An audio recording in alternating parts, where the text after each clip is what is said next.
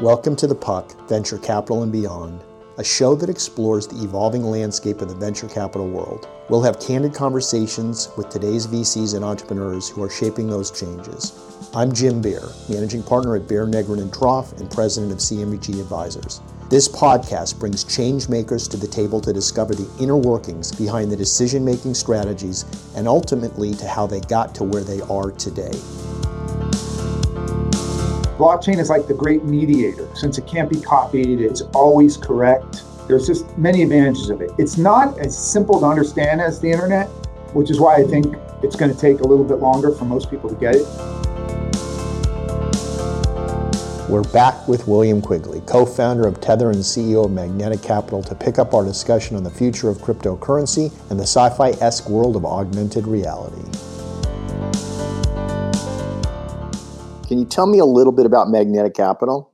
Magnetic is a holding company that has been involved in many, many different blockchain-based businesses, probably over 40 at this point. So we did Bitcoin mining and other cryptocurrency mining in 2010, 11, 12, 13. We've also incubated many companies. We incubated Wax. We've incubated a company called Strongblock. We've acquired a lot of tokens. We were the second largest buyer of the Ethereum crowd sale. You know, Ethereum is up, I don't know how many thousands of times since it was listed, went out at about 30 cents. That was the crowd sale price. It's now at almost $1,800. And that's only in 5 years now. But 5 years from 30 cents to $1,800, that's a pretty good multiple. Wow. And part of the reason for Ethereum having gone up so much is because of what you can do on it. Ethereum, unlike Bitcoin, Ethereum has a smart contract built on top of the blockchain, which basically means you can program your tokens to do whatever you want. It's a pretty cool idea. Imagine just having an emoji that you could program to do anything, whatever your imagination can conceive of. And that's why right now you're seeing what we call decentralized finance just exploding on Ethereum. New lending platforms, new insurance companies, new derivative marketplaces. Almost anything you can do in the financial world, you can do, or you soon will be able to do on Ethereum. Yet there's no middleman. So the market, unlike in the US, where you have a regulator that regulates, let's say, one particular thing, and if you're outside of that country or you don't have certain permissions, you can't even trade, let's say, commodities on the Chicago Mercantile Exchange. Blockchains are permissionless, meaning if you are a citizen of the world and you have access to an internet connection, you can do what many countries and many groups don't want you to do. You know, there's a libertarian bent to blockchain. Wow. And one is that people should be allowed to do what's in their self-interest. And it's something I really like. I think democratizing finance so that we don't have guys who are making billions of dollars a year, taking very, very low cost debt subsidized by the government and buying things because they have privileged licenses or the right education. One of the things that I've been most proud about in crypto over the last 9 years is how many people I've made millionaires, single moms, retired people with very little savings, young people who maybe didn't have the right pedigree and probably weren't going to get a job at Google. It's like nothing we've seen in the traditional world because there's no gatekeeper. Yes, you can lose your money, but you can lose your money in the stock market too. And the community in crypto is powerful. If you want help, if you want to understand something, there's thousands of channels in Telegram. There's thousands of channels on YouTube where you can literally listen to experts talk about this stuff for free. It's amazing. You don't have to go get an MBA. You can literally just go online and get your feet wet. I don't really know many people who've been in crypto for more than, let's say, 2 years who have done anything but made money. If you get in and out in 15 minutes, yes, you've probably got a high degree of chance of losing, which is why I always tell people, this has got to be a 5-year thing. If you can't afford for this to go down 80% over the next 5 years, then do not go into it because it could. Right. But there's a lot of people who put money in a 401k or some other retirement plan, and they're not going to look at it for 20 years. So that's how you should look at this. Long term, I think it's a very good bet. If I wanted to post something anonymously, like you said, the woman in Iran who wants to put something out there, how does that actually even happen? I know I can send an email. I know I can go to Twitter. If I wanted to right now just say, Thank you, William Quigley, for this wonderful interview today. And I want to put that on the blockchain. How would I do that? Since the blockchains have been invented, you've been able to do that. I mean, you would have to go spend a little bit of time, but not much. Okay. You can basically write a message. And the very first message on the Bitcoin blockchain was an image of, I think it was the Financial Times, talking about the financial crisis, January 2009 or something, I forget when, but it was sort of like a signal that this is why I'm doing this. Whoever Satoshi Nakamoto was, or the group that was, the people who built the Bitcoin blockchain, they wanted people to know what their motivation was. Okay. And so it was the headline of the financial crisis, like hurting the UK economy. And so you can put lots and lots of content. And then there's blockchains that are literally purpose built just for that. There's blockchains where the whole point is to post content, and it's relatively easy. I would say it's probably not as easy as Twitter just yet, but it's getting easier. The EOS team launched something called Voice, which is pretty easy to use. There's another blockchain called Steam that is a content blockchain. You have to pay a little bit of tokens, and then that piece of content gets secured in that blockchain, and it can never be removed.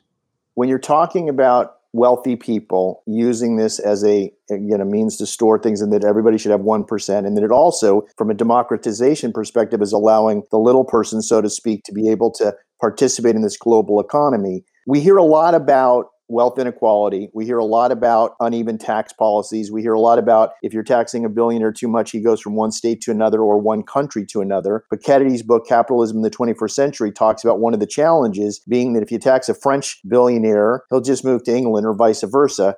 One of my questions for you is, in terms of where the world is going as the oracle of cryptocurrencies, in 5 or 10 years, William, is there going to be a way where there can be a world tax or world financial system where there is rules that apply to everybody? Does this cryptocurrency and the blockchain fit into that at all?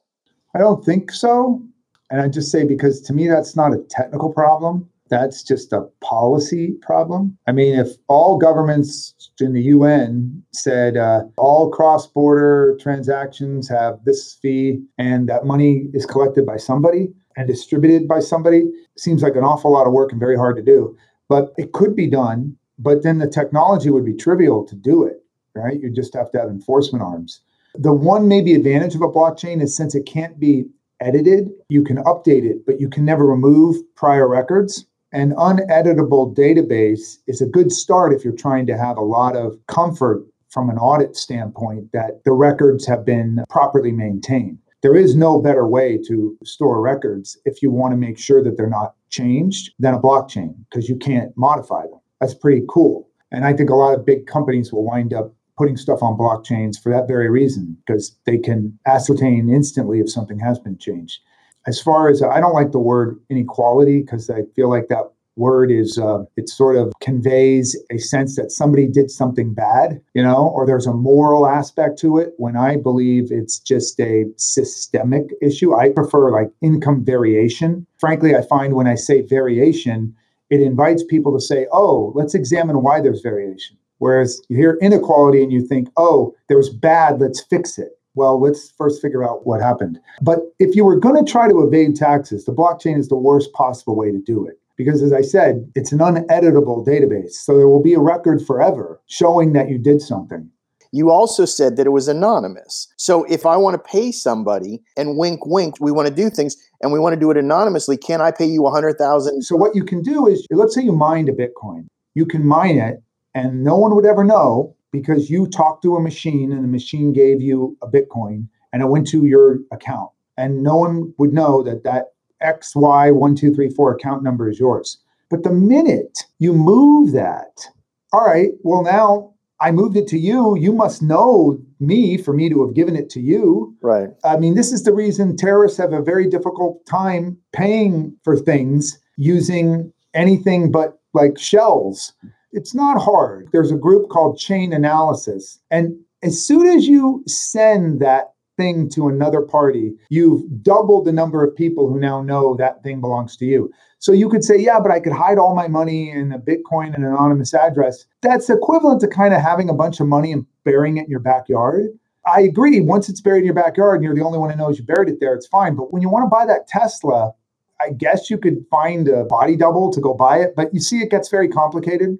As soon as you start to transact in the crypto, I think anonymity is almost impossible. So in other words, when I transact business through my bank or otherwise, there's my name involved. They've got my social security number involved. There's bank reporting requirements where if I move more than $10,000, they know that. You send people 1099s. There's all these systems in place to try to verify stuff. But if I, for instance, say, William, here's $100,000 for being a guest on my show, and I send it to you from a wallet that I have, and you get it in your wallet, and for sake of argument, now you've been paid $100,000 from me, how the heck is the IRS ever going to know about that? Very simple. The IRS audits me and says, oh, I see, you got paid $100,000 with crypto. Can you show us the address that it was deposited in? Yeah, my address. Where did it come from? It came from this address.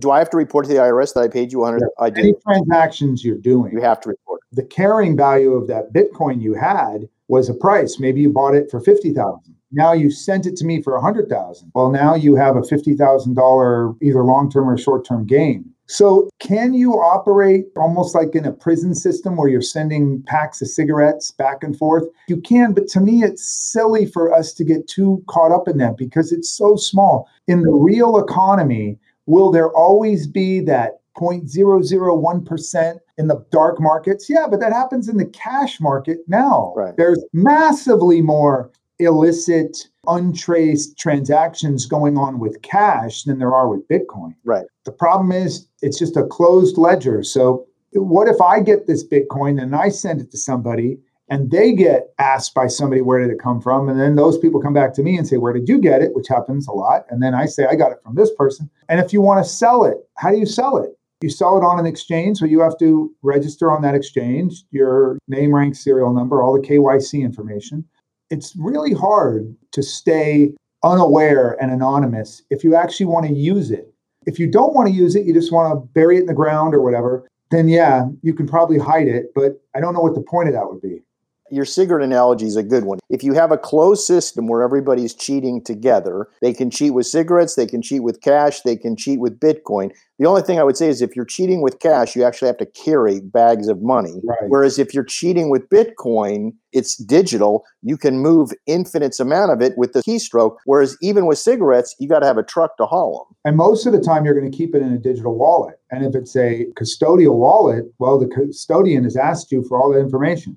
The vast majority of crypto is reported properly and is not being done for any illicit purpose. I'm sure there are some bad guys doing things for illicit purposes, but like I said, that's being done with cash as well. And it's not a reason to eliminate it. I've thought about this problem for 10 years. I have many ideas that governments could implement, regulators could implement to effectively end almost any illicit activity. I don't want to say those things because I prefer they not do it, because then I think they're going to make other burdens on legitimate people, but it's not hard.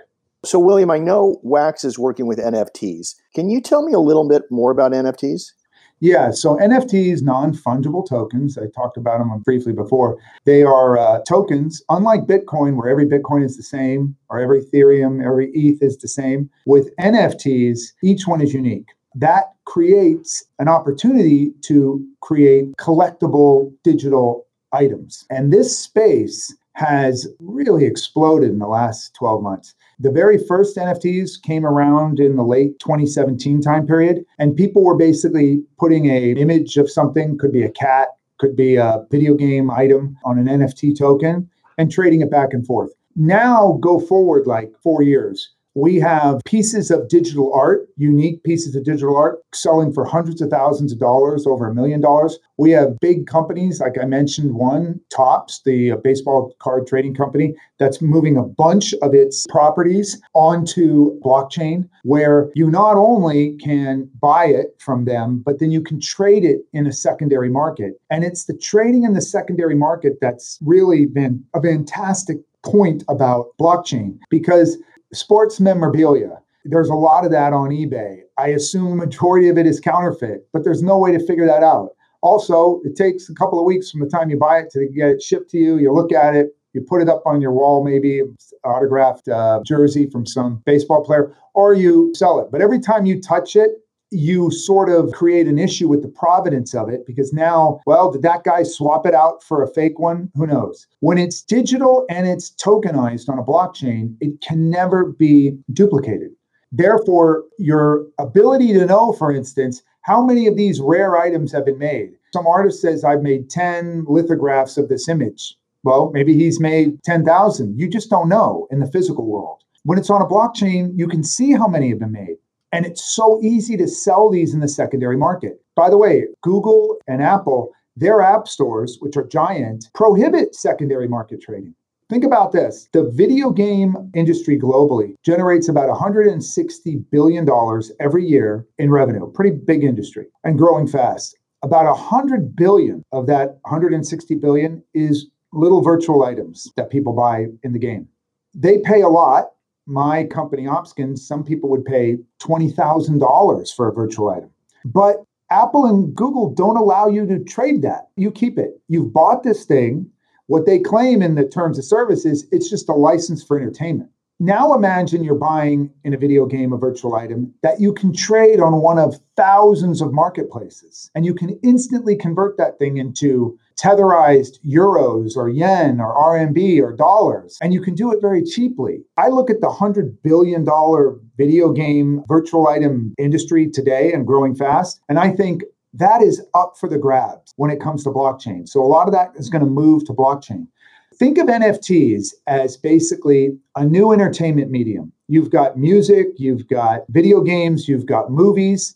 NFTs will be bigger than all of those combined. I don't know how long it'll take, 5-10 years, but I think there'll be hundreds of billions of dollars worth of NFTs that are out there. In fact, I would even argue that the art market really needs to start paying attention to this because the millennials and that generation before them, or after them, I should say, I don't think they're going to be that interested in parchment and watercolors and physical pieces of art. I know myself, I love digital art. I love the fact that it is easy to display and also tradable. I don't need to go through some gallery network where they take 40% tariff when I sell it. I can sell it instantly on many, many different marketplaces. Fashion. So my partner, Megan, she is focused on NFTs in the fashion world. Once augmented reality becomes reality, and that will probably begin to happen when Apple comes out with its virtual reality glasses, that's either 2023 or 2024, I believe the number of virtual objects that people will want to have and then that they can trade will explode. People will have virtual reality, augmented reality clothing. This is fascinating. I can't believe you just connected these dots. This is where you are so far ahead of the rest of the world. Just like with gamers, you taught me about skins. There are these people that go out and they play games and they have guns and they buy unique skins to go over their guns. Okay, I get it. You're taking it to a ridiculous new level. I'm going to a Laker game and I'm going to a virtual Laker game and I'm going to have a floor seat. But guess what? I'm going to have a virtual hat and no one else in the whole world's going to have that. Yeah. This is unbelievable. It's almost like mass market couture. You literally can have unique sneakers no one else can have. And the sneakers, by the way, because it's all software, they can be programmed to play music whenever there's your team scores. NFTs will be location aware. They will change form. When you're in Disneyland, they may unveil some secret to you on that day. Like I said, it's a brand new entertainment medium. There will be a lot going on. Now, I believe augmented reality is a far more interesting area than virtual reality in the near term. It'll be a digital overlay, and those digital objects will have value, and they'll be traded. I remember when my grandparents could not learn how to use an answering machine. And now I have an iPhone and I can do a bunch of stuff, but my kids can do it 20 times faster than I can. I grew up in a world with trading cards. What you're basically telling us is the world has changed. And one of the big new things that's coming is a whole world of these virtual goods. And the sky's the limit because of imagination, right? I could be wrong. I mean, this 2023, 2024, I'm going to assume Apple is going to hit the mark with augmented reality glasses, which is just a digital overlay of the real world with digital items. All kinds of fantastic things that will make our lives better if we have a digital overlay of a real world. One of those things will be seeing unique pieces of art or unique pieces of clothing, anything that you can imagine. Those things will be tradable and they will have a value assigned to them. I see the NFT market, it's getting bigger, but it's going to explode when that happens. You're telling me my virtual background when I'm on my phone or I'm talking to you or whatever, I could have my modern day Picasso digital. Yep. I could have my feet up on a desk with these very cool tennis shoes that no one else in the world has. Yep. I can have my digital watch that no one else has. I can create my avatar in the most creative way possible, and that is coming. It's so coming, it's not even a question. In 2011, 12, 13, my partner and I were like, wait until we have augmented reality. I thought maybe in 5 years, but it turns out it's more like 10 years to 15 years. But it's going to happen. As soon as you're in a digital world, the value of things is digital. You'll pay with digital currencies, obviously, tokenized currencies, and these objects. You already see it among like the groups I hang out with. I go to their houses and they'll have on a wall, they'll have a giant screen. And on that screen will be a $50,000 NFT piece of art. When you talk about augmented reality, layering it over, I can conceptualize it in the way of my virtual background on my Zoom call. I also can just understand the way you just said it when I walk into your friend's house and he's got a big television screen and he's got art there. So what does an augmented reality look like? So you got these glasses on, right? Okay. So I'll make really mundane things, right? Here's the mundane examples.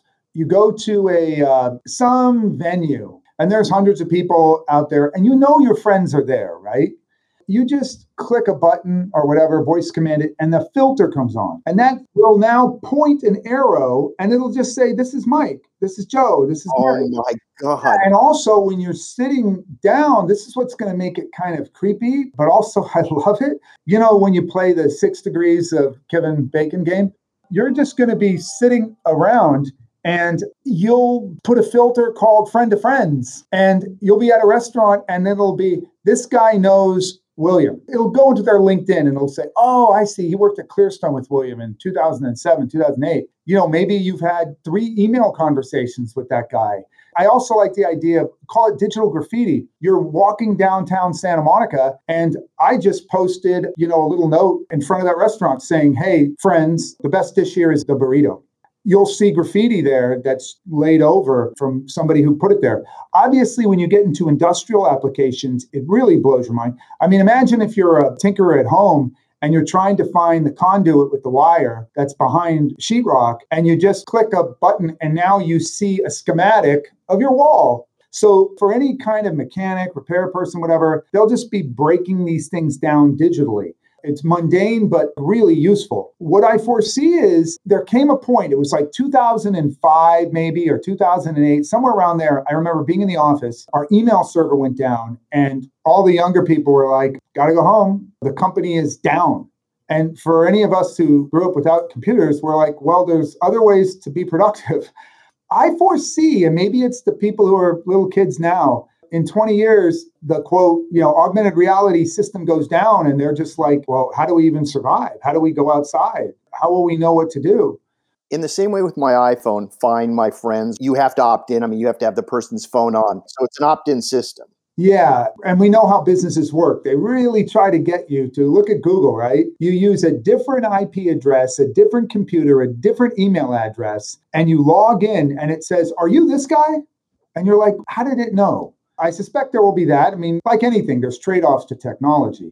Simple stuff, you're driving down the road and there's a road hazard. The sensors on the road just noticed it. A big sign comes up in the road, digital sign, slow or detour here. Follow this electronic detour. I believe, because I can think about what an augmented digital overlay of the real world would be like, I would never want it off. My partner, Megan, her worldview is that everyone will basically put on like a black or a green cat suit in the morning. And then you just will digitally overlay your cool threads. Yeah, I think that will definitely be the reality. And what you're basically saying is that you'll have augmented contact lenses or implants, and those nerdy people that are not the cool people, they'll see you in your cat suit for a while because they're not wearing the digital contacts or implant or glasses, and they'll see a cat suit. But everybody else that's cool, that you want to see your digital outfit, will be able to see your digital outfit. Yeah, and I'm sure there are people out there who will hear this and think, that sounds like a dystopian nightmare. For some, it might be. It'll be 10G, not 5G. It will be microprocessors that maybe are using some sort of quantum mechanics very, very, very fast processing. Because, you can imagine if you have a digital overlay of the real world, that's a lot of heavy processing. So a lot of this is going to take infrastructure and whatnot. Of course, everybody will have to have some sort of augmented vision, probably through glasses, but in the distant future, maybe contact lenses. Why wouldn't you want it? It's just like today. Well, you could live today with no digital interaction, no email, no internet, no phone, anything. You could, but I think it would be an impoverished life. I think where we're headed is instead of these clunky physical devices that we have, we will just have digital overlays that are much more ubiquitous and are easier to do. Of course, from an environmental standpoint, imagine that. The fashion industry is one of the most polluting industries on earth. Now imagine there's really no pollution from fashion. You're not really disposing of clothes. They just exist digitally in a digital closet that you don't wear anymore. It really is a great promise for the future. And when you get 8K, when you have speeds and pixel density that's multiples of where we are, again, that requires a lot of bandwidth and a lot of processing, but it's going to make it so real, like holographic type of structures. We're going to get there faster than many people think. 2030, augmented reality will be a reality in many settings. I've always liked the idea of going to, in a big group setting, and think, wow, what if I could have Wikipedia-like knowledge and know everyone's backstory, and I could start to figure out who should I be talking to, who should I be introducing to who. That is going to be a reality for sure. I get it. William, this has been, as always, fun and a pleasure getting to see you and hearing you. So thank you.